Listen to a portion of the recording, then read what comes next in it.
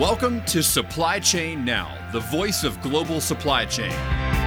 Supply Chain Now focuses on the best in the business for our worldwide audience, the people, the technologies, the best practices, and today's critical issues, the challenges and opportunities.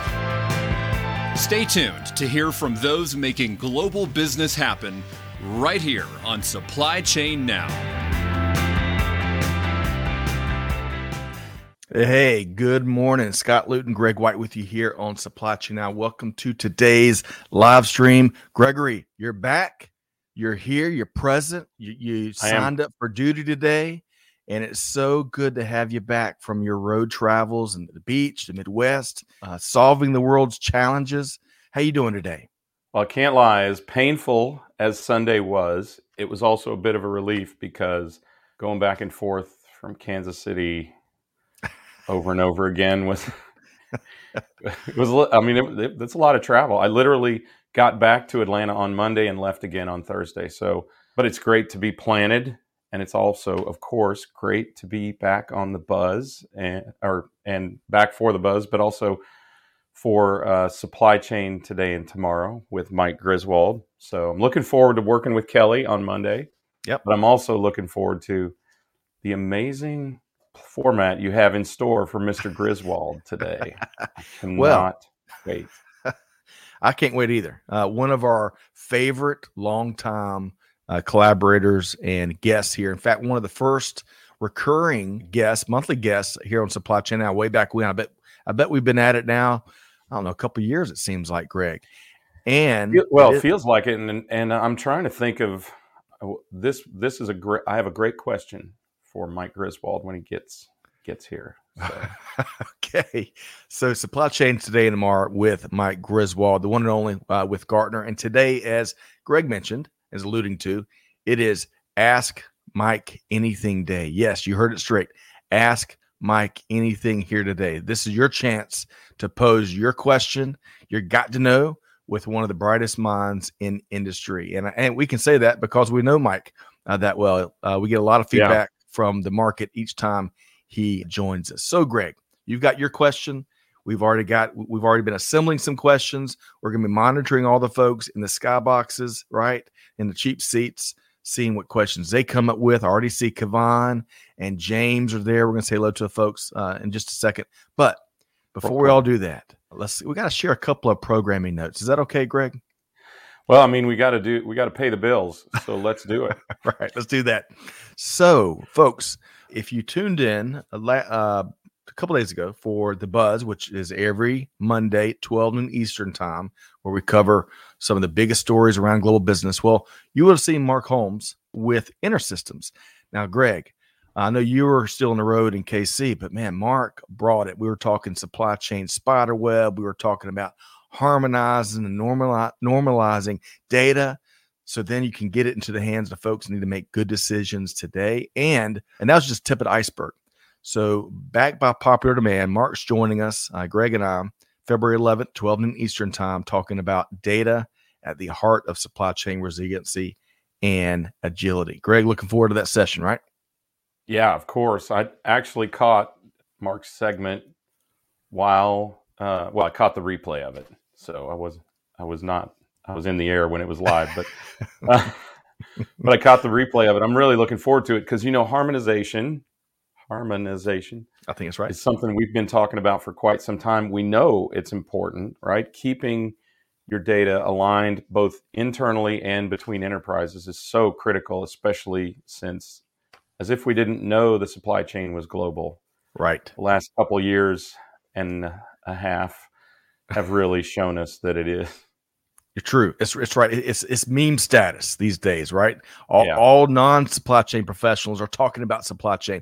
That's a good thing and a challenging thing, but nevertheless, y'all join us 12 noon Eastern time, February 11th, free webinar. The link to join is in the comments. And then let's see if I can use the right mouse. Always don't have more than like 7 mice around your computers. I've worked myself down to 4, and it's still challenging. Too many devices. Too many devices. As he looks at 2 right here. So we're going to be at the Reverse Logistics Association Conference and Expo next week. Greg will not this go around, but we'll be there I've interviewing been a few banned from folks. Vegas, Scott. That's the, That's the problem, right? I'm like George Carlin. With better jokes. No, but we'll be there interviewing some of the movers and shakers across that important aspect of global business, right? The returns management and reverse logistics space. You can learn more at rla.org. I want to touch on that here in a second. Nominations are open.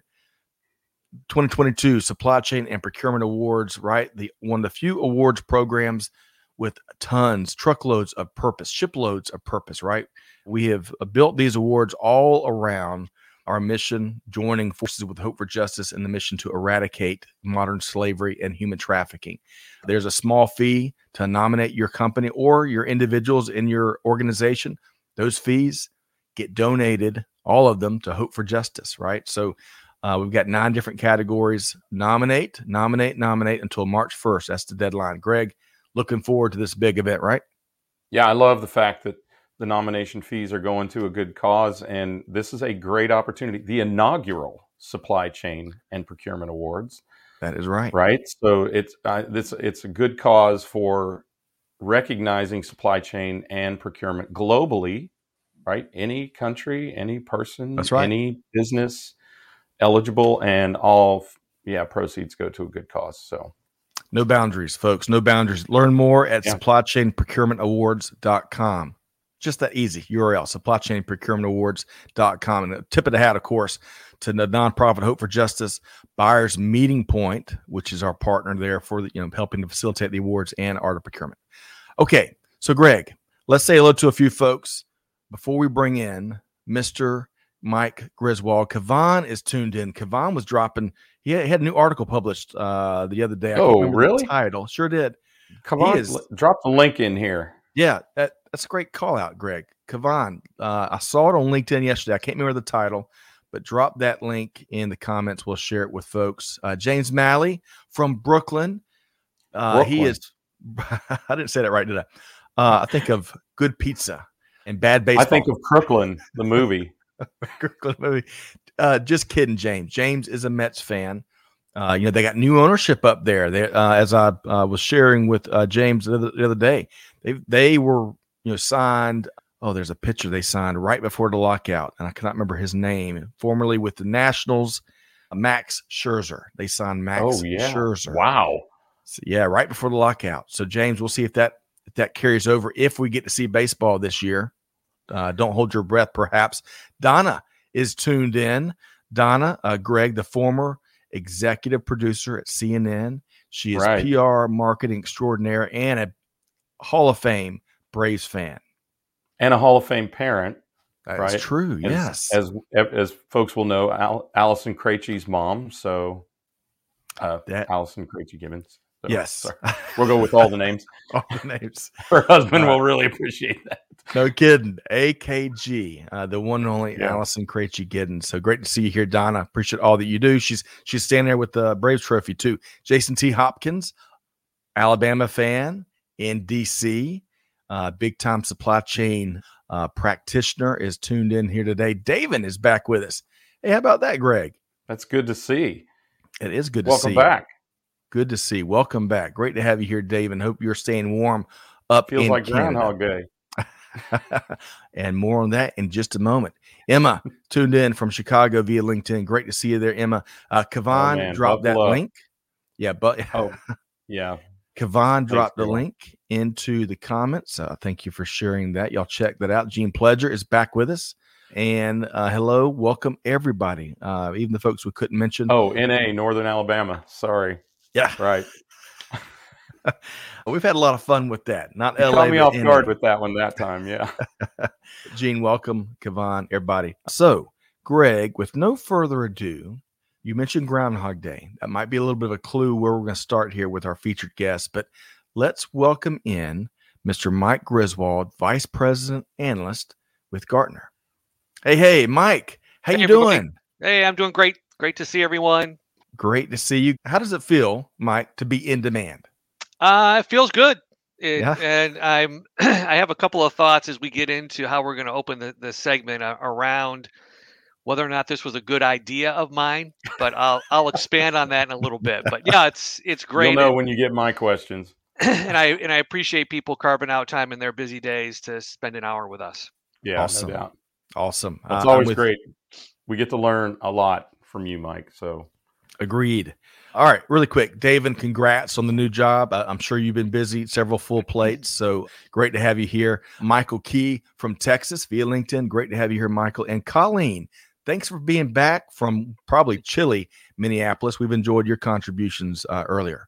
Okay, so Mike, we're gonna the starting off point, Mike and Greg, is gonna be probably a familiar refrain because today, folks, today is Groundhog Day. Now, rather than talking about the, is winter going to be long and shadows and stuff, for me, that brings Groundhog Day, the movie, one of the classics that was released in 93, of course, with Bill Murray, where he's driving here with Punxsutawney Phil. I think did I say that right, Greg? Punxsutawney? That's right. I think so. Punxsutawney Phil. And Andie MacDowell, who happens to be from my home state of South Carolina, one of my favorite actresses. Instant classic. This is the scene where, if y'all have seen the movie, Bill cannot get, I can't remember his character, Phil, I think, whatever. He can't get out of Groundhog Day. He keeps repeating time and time again. He gets bored and he does some crazy things. Y'all check it out if you hadn't seen it. But what I want to ask, with it being Groundhog Day, Mike, and then you, Greg, is what is if it's not Groundhog Day, what is your go-to classic movie from the 80s or 90s? So I too, one to kind of react to kind of what we're going to do today, right? When you tee it up is, there's one of my favorite all-time lines in the second Jurassic Park movie is, taking dinosaurs off the island is the worst idea in the long history of bad ideas. Opening this up to kind of the participants' questions, I may look back and say this was like one of the worst ideas I ever had.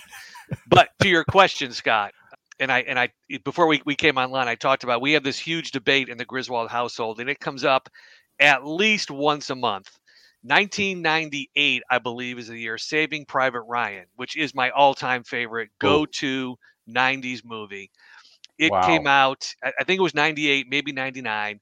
There was also a movie that came out called Shakespeare in Love. And much to my chagrin, Shakespeare in Love beat Saving Private Ryan for Best Picture. And my wife rubs that in my nose every time Shakespeare in Love comes on. And every time Saving Private Ryan comes on, I tell her how much we were robbed from the Best Oscar award that year. So Saving Private Ryan, easily my 90s go-to movie. Awesome. I love that. And I love that little rivalry you and your wife have. Greg, I'm coming to you next, but really quick, I got to share a couple of quick comments because going back to Groundhog Day, James Malley's Johnny on the Spot. Don't drive angry. That's such a great line. And then Phil Connors, the insurance guy. Is that you? Am I right? Or am I right? Am I right? Am I right? It's such a great, all the characters and the character actors in that movie just makes it. So, all right. So Greg, Mike has shared his, clearly one of my favorites is Groundhog Day. What's yours, Greg? It has to be Tombstone. Yeah. The greatest buddy movie of all time, just my opinion. But I mean, there are so many. If you include the 80s, there are a lot of great movies. Bull Durham, the greatest love story of all time. The man who loved baseball and the woman who loved him. You can quote every line from that movie, Greg.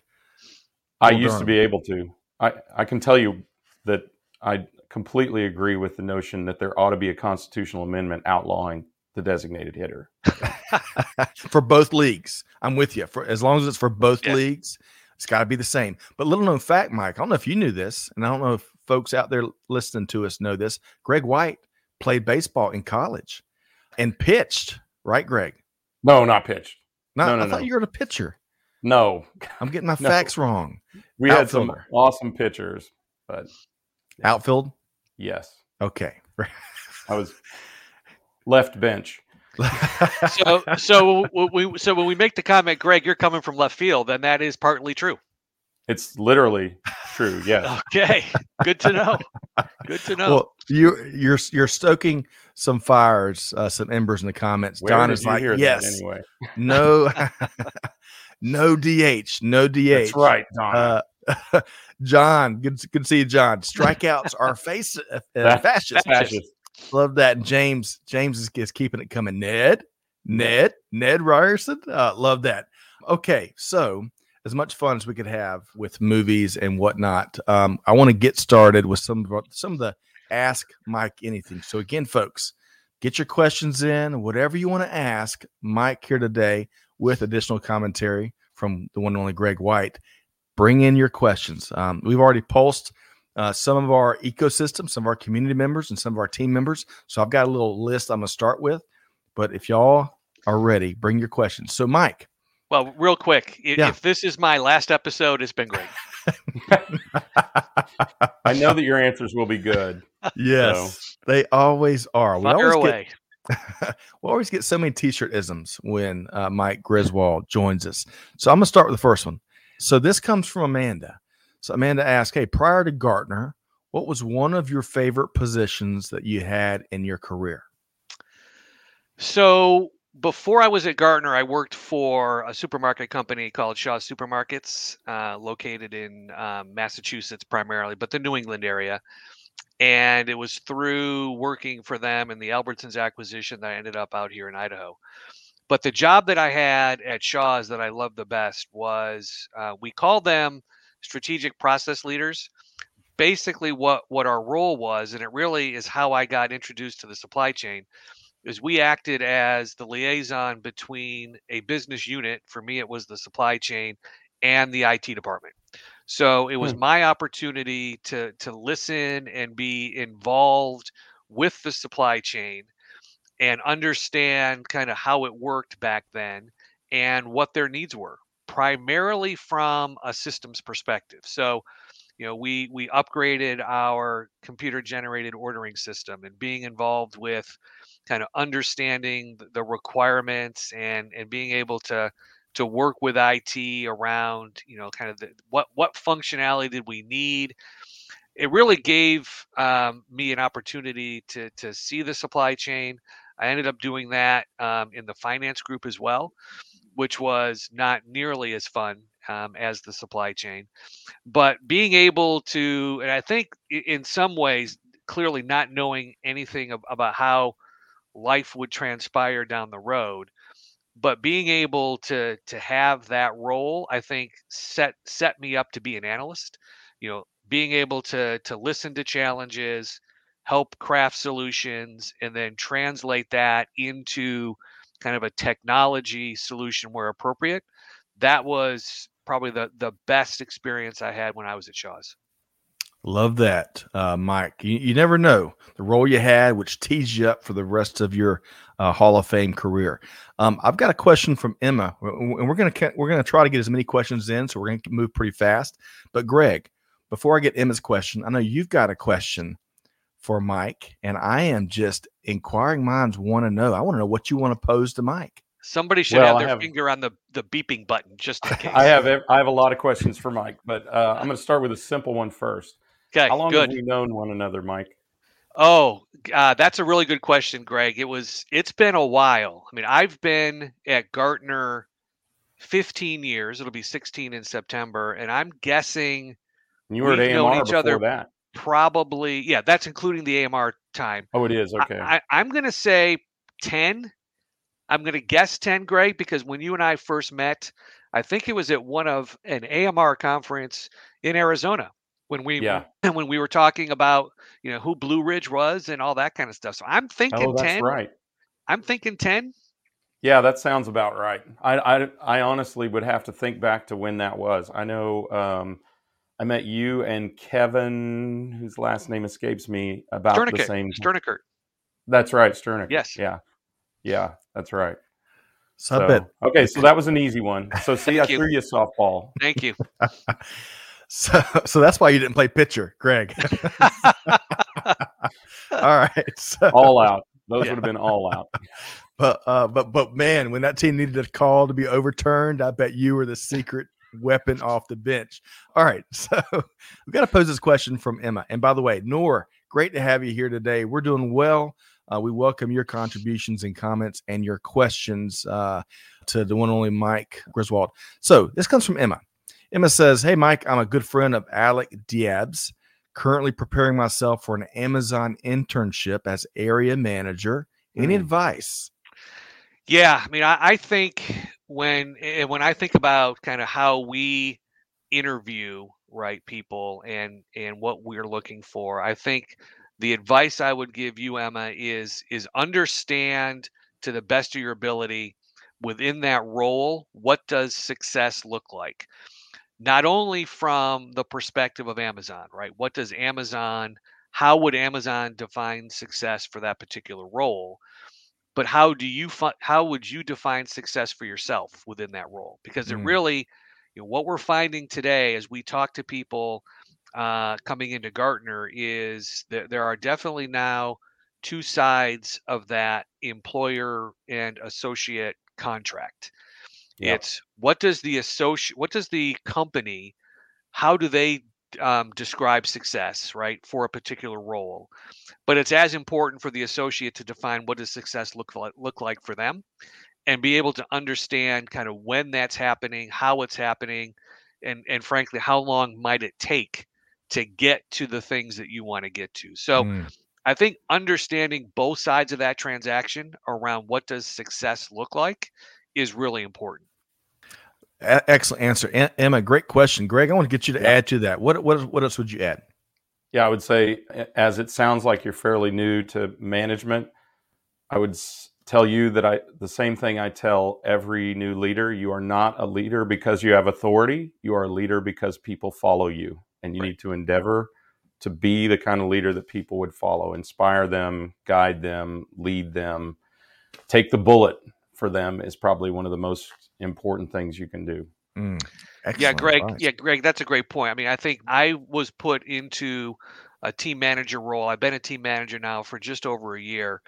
And one of the things that I have to work on, which aligns exactly what you said, is I need to move from being a manager to being a leader, right? We have a new program at Gartner, Leaders as Teachers, right? I think teaching, coaching, mentoring, those are all elements I think that people are looking for out of their manager as they are part of a team. I think the managing to metrics, I think, is important, but I think if you were to fast forward, Emma, and ask your team kind of what do they think of you, what they're looking for is what Greg said, is how are you going to lead them and teach them and coach them? That's really what they're looking for out of managers, I believe. Love that. All right. So to follow up here, Emma says that she is a junior at Northern Illinois University, and she is pursuing Salukis. I was just going to say that, the Salukis. She's pursuing a tech engineering industrial supply chain management degree. Outstanding. It's a great school for that. It is. Emma, let's close the loop. Let us know how this new endeavor plays out. For sure. And love that you're here with us today. And good morning, Jose Montoya, who hosts Coffee Break Logistics. They had a great show on business and life peels here recently. So good morning to you, Jose. Great to have you back. All right. Next question comes from Mr. James Malley, a founder of Pacurate, which is a really interesting startup doing some big things. He says, hey, Mike, are you seeing more large companies willing to take a chance on emerging tech from startups? It seems to vary wildly depending on the organization. Your thoughts? Yeah, I would suggest it's exactly the latter, right? That it does vary widely. We've been doing some research, and one of the things that I've been talking about as part of the top 25 research is when I look at top 25 companies, they have a framework that they look at around technology, where they look at technology in three buckets. What do we want to pilot? What do we want to re-examine? And what do we want to scale? If you look at some of our Gartner research, we have this framework we call the hype cycle, right? Which actually does that. It plots technology across its life cycle and where is it from the standpoint of being scaled and kind of mainstream adoption. So I think it does vary widely. I would suggest that companies that do it well, though, are willing in that piloting stage or in that piloting, group of initiatives to take and look at some startups, some newer technology. And if you were to look at the hype cycle, that initial upward trend of the hype cycle, there's a lot of technology categories that are dominated by startups. Think of some of the stuff in machine learning and AI, some of the stuff Right. around blockchain, some of the things around IoT. So I wish I had a better answer around, other than it depends, but it kind of does company by company. Outstanding. Yeah. Outstanding. And I like Jose's point here. We cannot pretend that with a single leadership seminar, everyone becomes a leader. That's an Right. excellent point. Kind of complements Greg's point earlier. Okay. And by the way, we were talking about Northern Illinois, great school earlier. Mike, I just connected with Brian. I think it's Fugate is how he pronounces his last name. I could be wrong. The pride of Sycamore Valley, Tennessee. But he's currently leading the supply chain program at the number one ranked University of Arkansas. And Greg, we're going to be interviewing him and his students in the next few weeks at some point. But you spend 10 minutes with Brian. I mean, forward thinker, engaging, creative, really passionate about finding ways of engaging those students. No wonder they have grown in quality and quantity in terms of enrollees for a number of years now. So, Greg, looking forward to knocking that out with you. Yeah, that'll be fun. I've talked to the deans of several over the years. Some of them long since retired now. At Michigan State and Penn State and Stanford, the old standards, and they are both challenged and irritated by the fact that Arkansas is number one, and I think that is actually a good thing because one of the statistics I learned is it's really hard to break the top 3 or 5. Right? It's always Harvard, Yale, Princeton. And it's really hard to break that because the tradition of being at the top is so ingrained, and it takes so much to overcome that. So they've done something really special at Arkansas, and I think it's a good challenge to the old guard. Excellent point. So if I could put in a shameless plug, we are updating that. That's a body of research we do every other year. So in 2022, at our supply chain event in June in Orlando, we will be unveiling the 2022 college and university study for the supply chain. So we will see where Arkansas lands and the others the perennials that you mentioned, Greg. It is interesting. I don't know if I talked about this at all in any of our previous episodes, but when that came out a couple of years ago at a couple of Arkansas sporting events, at a football game and at another event, there were signs saying number one supply chain school. Yes. And that's kind of how we knew supply chain was now becoming cool, right? Is when they were advertising that they were the number one supply chain school. Yeah, it was pretty cool. He broke the sign out on our little conversation yesterday, because now the sign is traveling the world and it's become quite a branding vehicle. Yes. But great work there at the University of Arkansas. And I love the research y'all put into that. Sounds like every other year, Mike. Okay. So moving right along, Greg and Mike, this is going to be kind of a not exactly a question with a fine point on it, but just here recently, so we're talking earlier about returns management, reverse logistics. And of course we know the e-commerce behemoth, that's going to continue to grow wildly. We all love that. However, we also know that returns poses a big challenge when it comes to our sustainability and circular economy initiatives, which are so important to any supply chain team. Here recently, and I'm not going to name the company, I bought a new laptop, loved it. I've used this company, going back years, monitors, laptops. However, I wanted a second plug. I have now ordered the wrong plug 3 times, and you know what? I'm not the sharpest tool in the shed. But I was putting in my Google. I was tracking down Reddit reviews. I went to the company. I put every part number I could find on the back of the adapter to see if I couldn't match something up 3 times. And I'm returning the third one now. And it kind of re-illustrated the point that companies, we can really limit downstream the challenges we have in getting returns and getting them back, number one, and then processing them if we can make it easier for the consumers, even the ones that want to do their homework and hate returning stuff like I do, make it easy for them to get exactly what they need. I'd love to get your comment there, Mike, and then yours, Greg. Yeah, I think one of the areas that we're doing a lot of research on this year is the circular economy in general with a couple of analysts on my team. And I think one of the things that I've learned kind of through osmosis in talking to both of them is companies that do circular economy well or have that kind of principle baked into their DNA, it really starts with product design and Hmm. designing the product at the beginning of its life with how you see it ending its life. Whether that's we're going to try to find a way to scoop these back up from consumers, reprocess the plastic, maybe let's just use it maybe as a laptop example, right? So when you think about kind of how the consumer is going to use it, how the consumer is going to dispose of it, and how they may use it in their day-to-day life, it helps you simplify things like the power supply, right?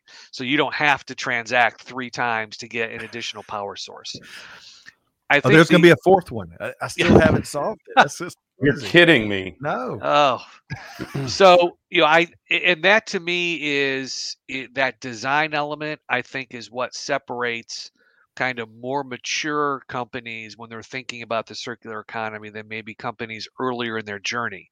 Companies early in the journey are thinking about what do I do with the dead product, right? And they haven't really thought about what could I have designed differently so that it's easier to dispose of. And even now, the question that we're hearing from more companies is I need to figure out how do I design for reuse at end of life, Right. not Right. disposal. Yes. Because disposal is now kind of a 4-letter word, even though I know it has more than 4 letters, because of all the landfill implications and all the other hazardous, potentially hazardous material Right. ramifications of just, pitching these old laptops, just as an example. So Yep. it's definitely, at least from our perspective, a really hot topic. Agreed. All right, Greg, weigh in on that. Well, so I happen to know this brand. Their founder's name is Mike, and they were founded in Texas. So, but I won't name them. And I happen to know that a little bit about how they source their product, and a lot of companies source their product, not specifically your laptop, but a lot of these companies now never even touch their own product. It's sourced and constructed in foreign lands, and then shipped directly or semi-directly through the maybe a warehouse or maybe direct shipped to the consumer. And a lot of times, speaking of data harmonization, Scott, the brand owner may not even know what the product, what the plug, some of the Right. peripherals are for this product. So I'm not sure that they can help you. They certainly should, and to Mike's point, let me give that a big amen. They ought to be designing these products for customer success as well as for the return or lack of returnability or whatever, sustainability of the product. And I think that's still a deep flaw. So that goes to this data harmonization. They certainly could know what the part number is Right. for that product. They certainly could provision for the possibility, because data and technology exists to allow them to say 7% of all people who order this part number want a second power cord. They could certainly provision for that. But it's even possible, Scott, that the part that you're looking for is no longer being made. We've all been frustrated by mid-year run changes where Right. they change the plug outlet or something like that. It's very possible that that's the case, and that company, which shall remain nameless, named again for its founder named Mike, not Griswold. Yes. They may Griswold not even Computers. know what that Right. part is, and they may never have laid hands on it, and they may not have, Mike, to your point, designed it themselves. They could have completely contracted out the design of that product, and that's where companies need to take greater control of their supply chain Yeah, and Greg. merchandising. Yeah, maybe Scott, one quick reaction to that. I think when I talk to some of my manufacturing colleagues at Gartner, I think one of the things that they wrestle with when talking to manufacturing clients is the complexity of the bill of materials. And how do you manage, on one hand, we want a less complex bill of materials, but on the other hand, we also want to be thinking about circular economy. Right. And I'm not going to sit here and tell people that we have an answer for that, but I think what I will tell people is as you're thinking about things like bill of materials, you need to think about, how do I balance complexity with circular economy so that I potentially have a less complex and still sustainable bill of materials. Excellent points Yeah. all the way around. Going back to something, harmonization. Every time, I don't know about y'all, every time I hear data harmony, I'm thinking of Stevie Wonder and Paul McCartney, Ebony and Ebony and Ivory, Ivory? right? Oh, maybe it's Yeah. just me. It's a great Okay, song. it is a great song, right? A couple quick questions, and Jason, I'm Oh, gonna come to your real question. quick, Yeah, real quick, please. and then you can go to the question, because I'm at the age, I'm the oldest person, I'm sure, probably on the show today. So if I don't spit it out, I will forget. We should do a show. We did, which I loved. I thought it was great doing movie quotes in movies as they relate to the supply chain. We should do something around songs, Yes. and like Highway to Hell. Boom. Yeah. We could do a show on Highway to Hell as it relates to the supply chain. So There you maybe go. Amanda, keep us honest at some point. If we have a month we don't know what to talk about, let's do a show on Yes. songs as they relate to the supply chain. Oh, I'm gonna one up you. So we'll do that next month in March. And folks, if you don't have Okay. questions for Mike and Greg, drop those comments inspired by song lyrics in the comments, and we'll see just how funny, because our audience is world class. We'll see how much humor we can get out in the next 20, 30 minutes. Can I just, okay. I'm sorry. Let Greg, me just one thing. I'm sorry, Yeah. Scott. I am longing again for the day where in supply chain we don't have much to talk about. Oh my gosh, yeah. Excellent point. It's the Right? supply chains Yep. that don't make the or headlines. nobody is listening. I remember those days sometimes somewhat fondly. Nobody is listening, right? Supply chain Agreed. is still under the radar. No one's talking about it. That's a great Right. point, Greg, as always. All right. So Emma asks the question, really more of a comment. You can have the most intelligent product, but if no one knows how to use it or replace it, I would add, what is it really worth, right? It creates Emma's more going to do just waste. fine in Yes. this business. That's right, Greg. Gene says kind of what both Greg and Mike were talking about. Extended supply chain strategy sometimes makes customer service a nightmare. Had more experiences lately with that. Gene, I bet many of us have. And he mentions Sears, right on, Greg, Sears. And so that all of that leads me to, again, my next question. And folks, the challenge is to ask Mike anything or drop a song lyric with some type of supply chain tie-in in the comments. Okay, next question comes from our dear friend Kelly Barner, fearless host of Dial P for Procurement, also leads Buyers Meeting Point. And she says, okay, I would like to know why normal grocery goods are out of stock, but the Valentine's Day stuff has been in supermarkets for weeks. The Easter stuff will probably be up by Tuesday, and Halloween candy 2 weeks after that. But just try buying normal juice boxes in Shrewsbury, Massachusetts. So, any comments there, Mike? Yeah, that's a very fair question. Great observation. I'll give you my perspective, and then certainly I'm sure Greg has some thoughts as well. If I think about, I mean, and the products you gave are great examples, and I would add to that do not be surprised when all the lawn and garden stuff shows up, right? So you still can't get your juice boxes, but if you need a new gas grill or you need, lawn fertilizer, you will have, that will be in abundance. Just no patio furniture. Patio exactly.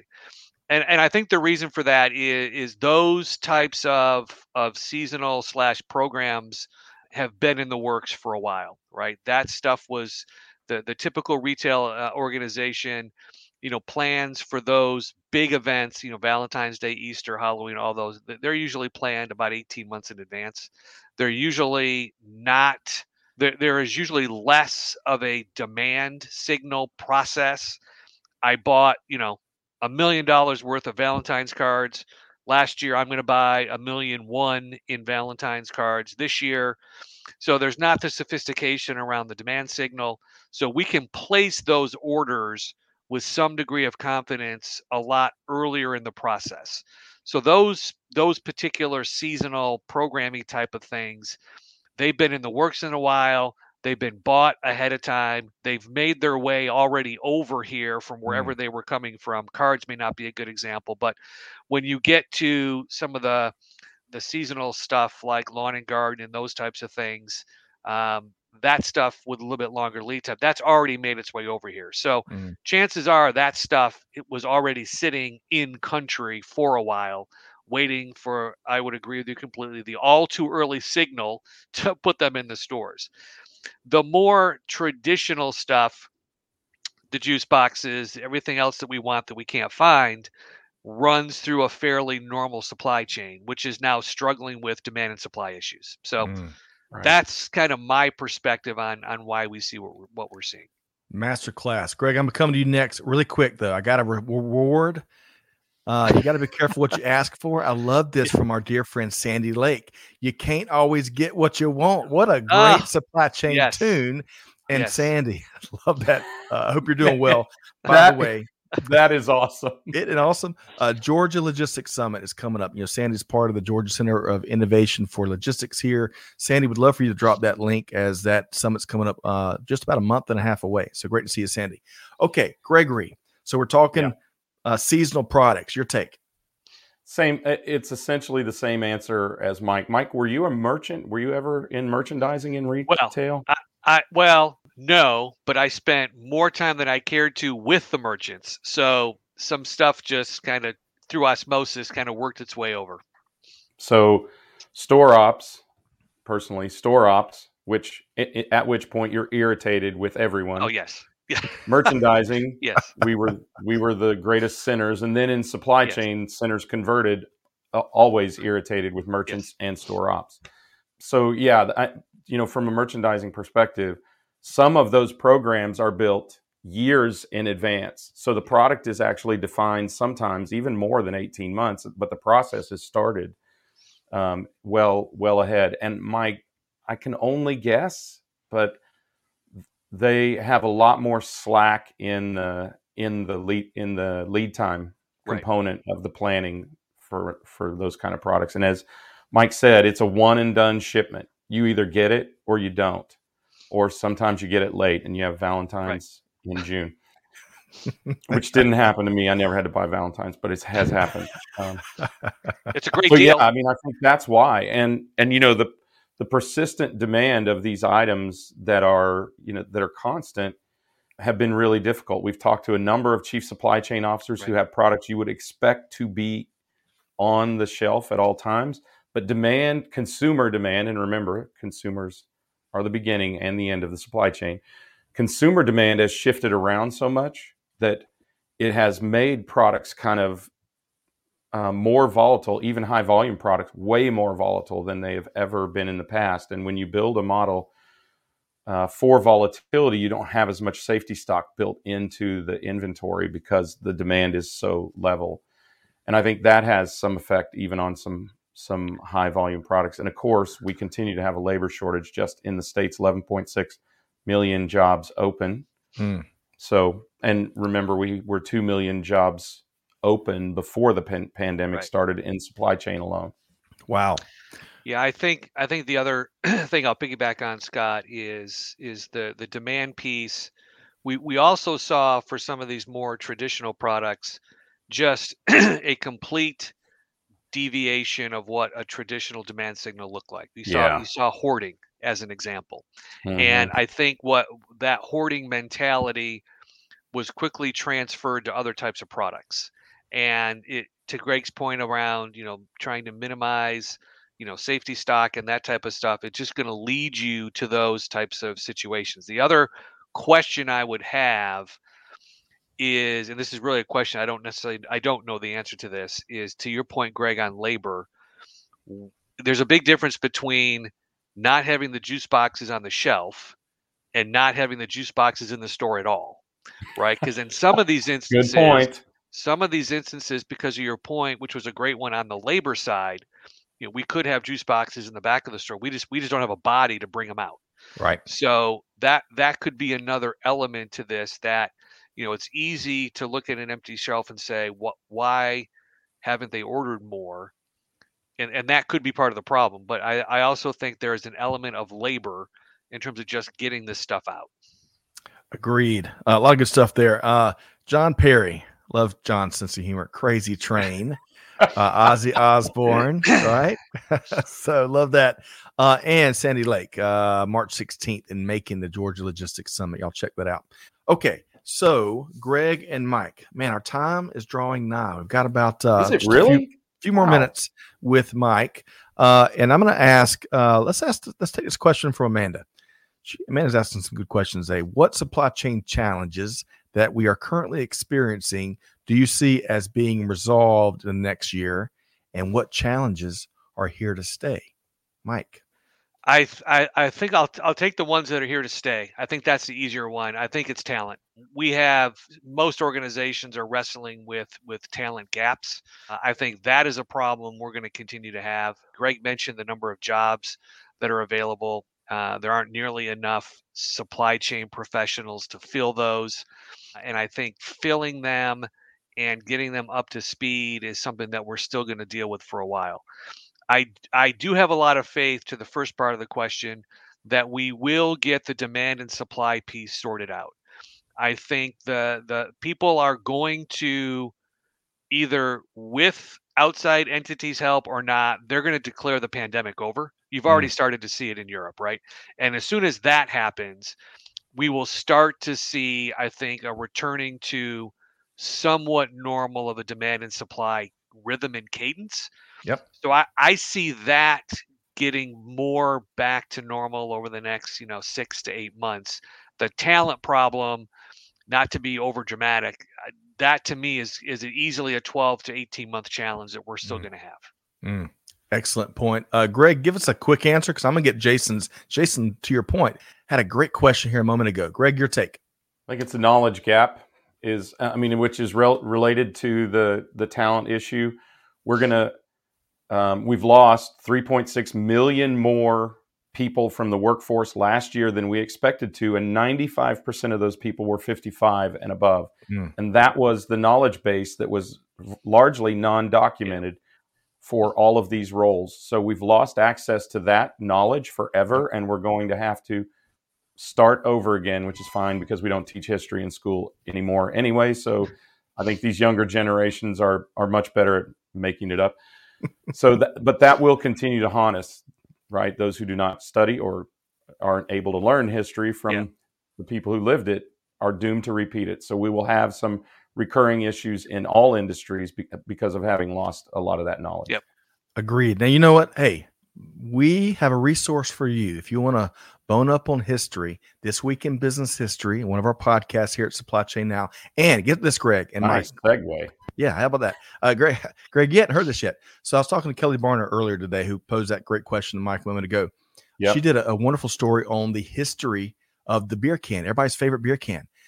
That episode, she received word and an invitation from, I think, the New England Supply Chain Conference, NESCON maybe, to present that story at their annual conference in October. How cool is that? Kelly is the Anne Rice of supply chain and business writing for sure.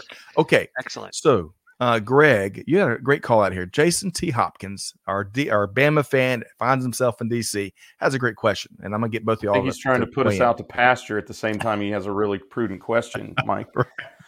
So Jason T. Hopkins, great to see you here today, as always. He says, as you grow into retirement eventually, and I put extra emphasis on eventually, how does it sound to you to consider becoming an adjunct professor of supply chain to young people?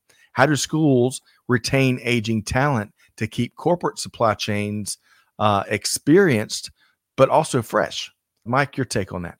Yeah, I think it's a great idea. Yeah, I think to Greg's point, I mean, there is a lot of supply chain knowledge that is rattling around in people's heads that isn't put to paper or whatever, some other electronic medium right now that we're in the 21st century.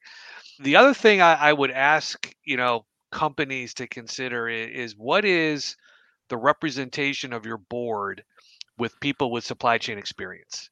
And, and again, I'm not looking to be on boards, but I think there are a lot of people that are getting to the point where they want to exit the supply chain in a formal way, but have a lot to offer in an informal way, right? We see the dynamics and the makeups of boards shifting, becoming much more diverse, much more inclusive. That's all super important. I'm just not sure if you were to canvass most companies' board of directors, what level of supply chain expertise do they have?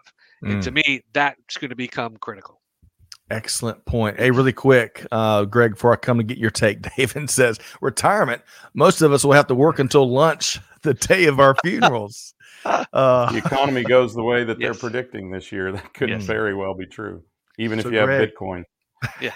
But hey, really quick aside, I would love, both of y'all, and again, eventually, we're talking in 50 years, to have Greg or Mike as an adjunct professor would be so cool.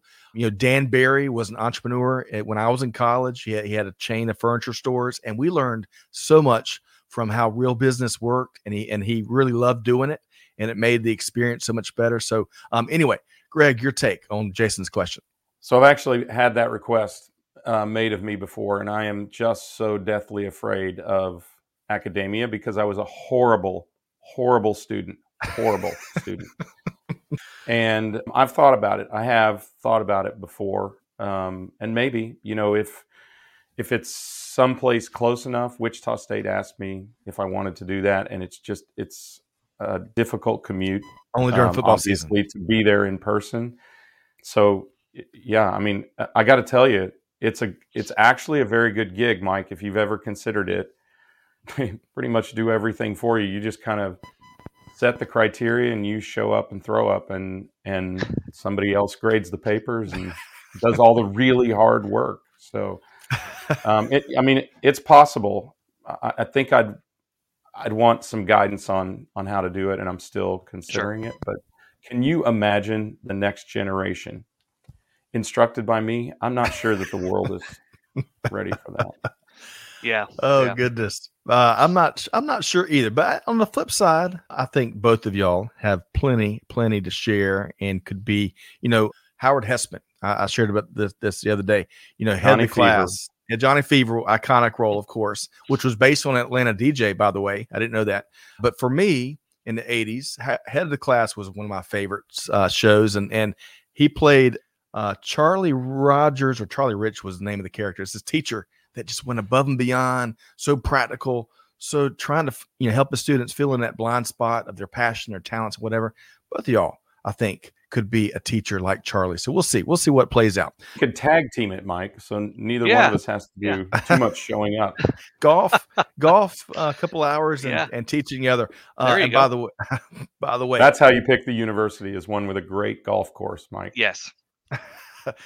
So to be determined. We're not closing this chapter just yet, the subject matter just yet. We'll see how it plays out. Mike, it's 12:55. I know you probably have a 1 o'clock. I'd like to. How can folks connect with you and learn more about what Gartner is up to?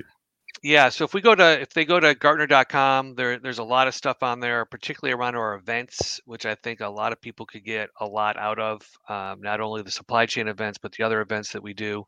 I'm on LinkedIn, gradually getting better and better at that from when we first started 2 years ago. And then certainly email is fine, mike.griswold@gartner.com. Awesome. Well, we love our monthly visits from Mike and everything you bring to the table, the practical side, right? Been there, done that. And then, of course, all of the powerful research and data and consultancy they all do at Gartner. Mike, until next time, we already have our theme. Right. Thanks for your time here today. Mike Griswold, Vice President and Thanks, everyone. Gartner. Thanks so much. Bye-bye. Thanks, Mike. Good seeing you again. You too. On the money, once more. On the money. That swoosh machine is just awesome. Making it happen. A couple of quick comments. T-Squared, thank you. Howard Hessman, the late Howard Hessman. Yeah, Charlie Moore was Charlie name. Rice was Charlie Rich, was a country star. Remember him? I do. You got to kiss an angel good morning. Oh, man. Look, mini concert right here with the one and only Greg White. You're welcome. Yeah, that's it. Amanda says, I think all three would make excellent professors. Who knows? We'll see. Donna says that she's been an adjunct. And gosh, Donna, former executive producer at CNN. I can only imagine all that she could add.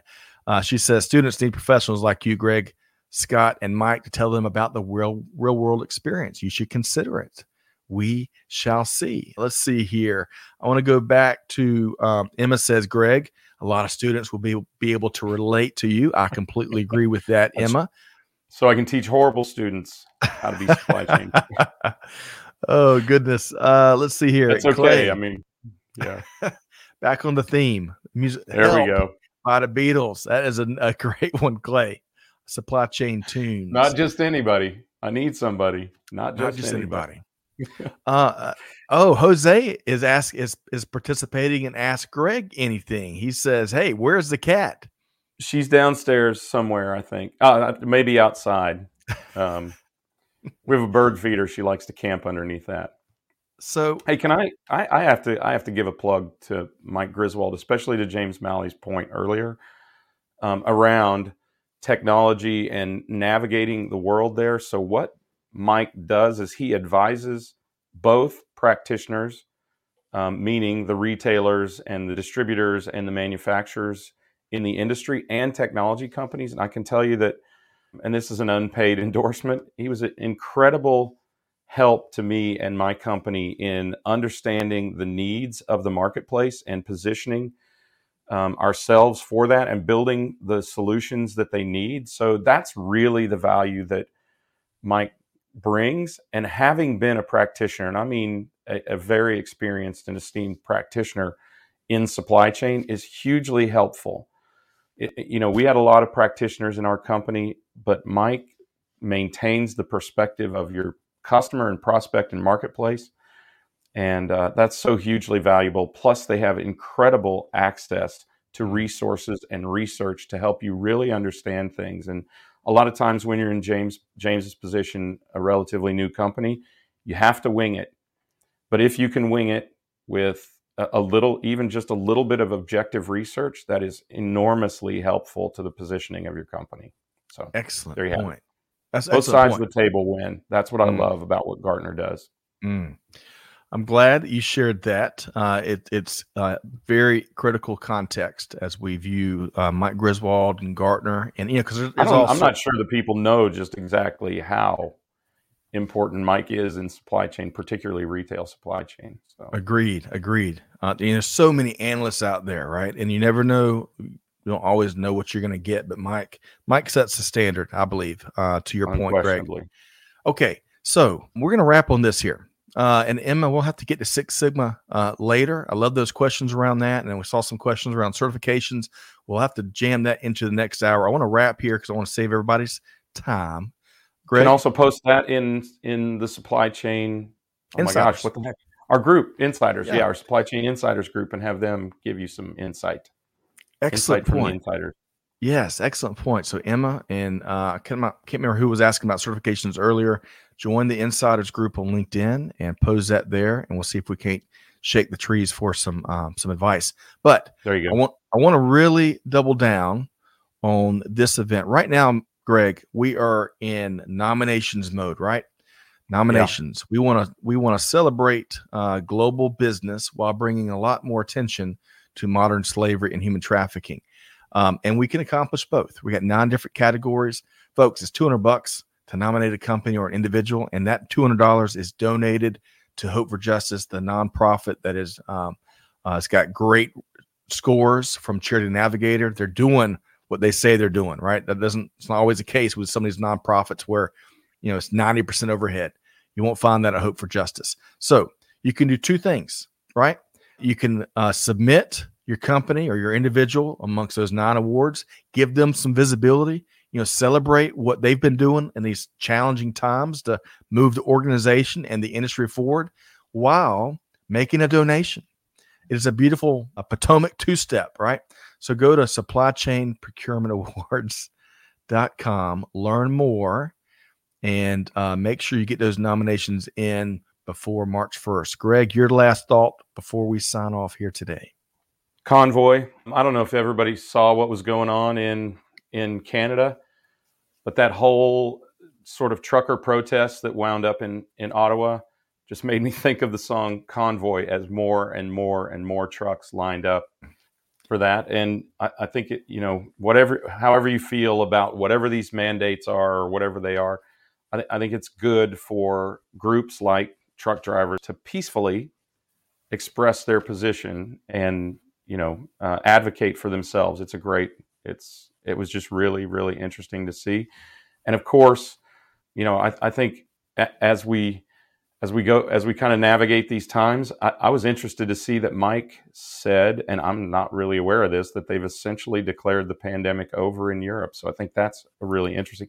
I thought I saw you go for your keyboard there to go to check that out. But I think we should all take a look at that and kind of see what the status is. And I'm hopeful. I'm continually hopeful because everybody, it seems like, is getting Omicron now, and everybody's response seems to be the same. It's like a really bad cold. So I'm hopeful that this thing is slowly, our immunities are being built up, and slowly it's becoming another version of the common cold. Hey, I hope that is exactly what's going to play out. But a lot of good stuff there. A lot of big stuff, good stuff over the last hour or so. Big thanks to all the folks that took the time to pose questions and comments and some tunes, including this one from Dave and Keep On Trucking by Eddie Kendricks. That's a great one. And big thanks to, of course, the production team and Mike Griswold with Gartner. We love him joining us. I think the first Wednesday of each month is our frequency and cadence there. Greg, great to have you back on the East Coast, right? Good to be here. Thank you. You bet. Still loving your new studio there. Folks, whatever you do, right? If you don't do the awards, if you don't, find other important thing, you got to find other ways, right? You got to find other ways. We're charged with moving the needle and driving real change in supply chain, global supply chain, right? NN is in a unique position to tackle the issues of our time. So whatever you do, hey, challenging you here, do good, give forward, be the change that's needed. And we'll see you next time right back here on Supply Chain Now. Thanks, everybody. Thanks all. Thanks for being a part of our Supply Chain Now community. Check out all of our programming at supplychainnow.com and make sure you subscribe to Supply Chain Now anywhere you listen to podcasts. And follow us on Facebook, LinkedIn, Twitter, and Instagram. See you next time on Supply Chain Now.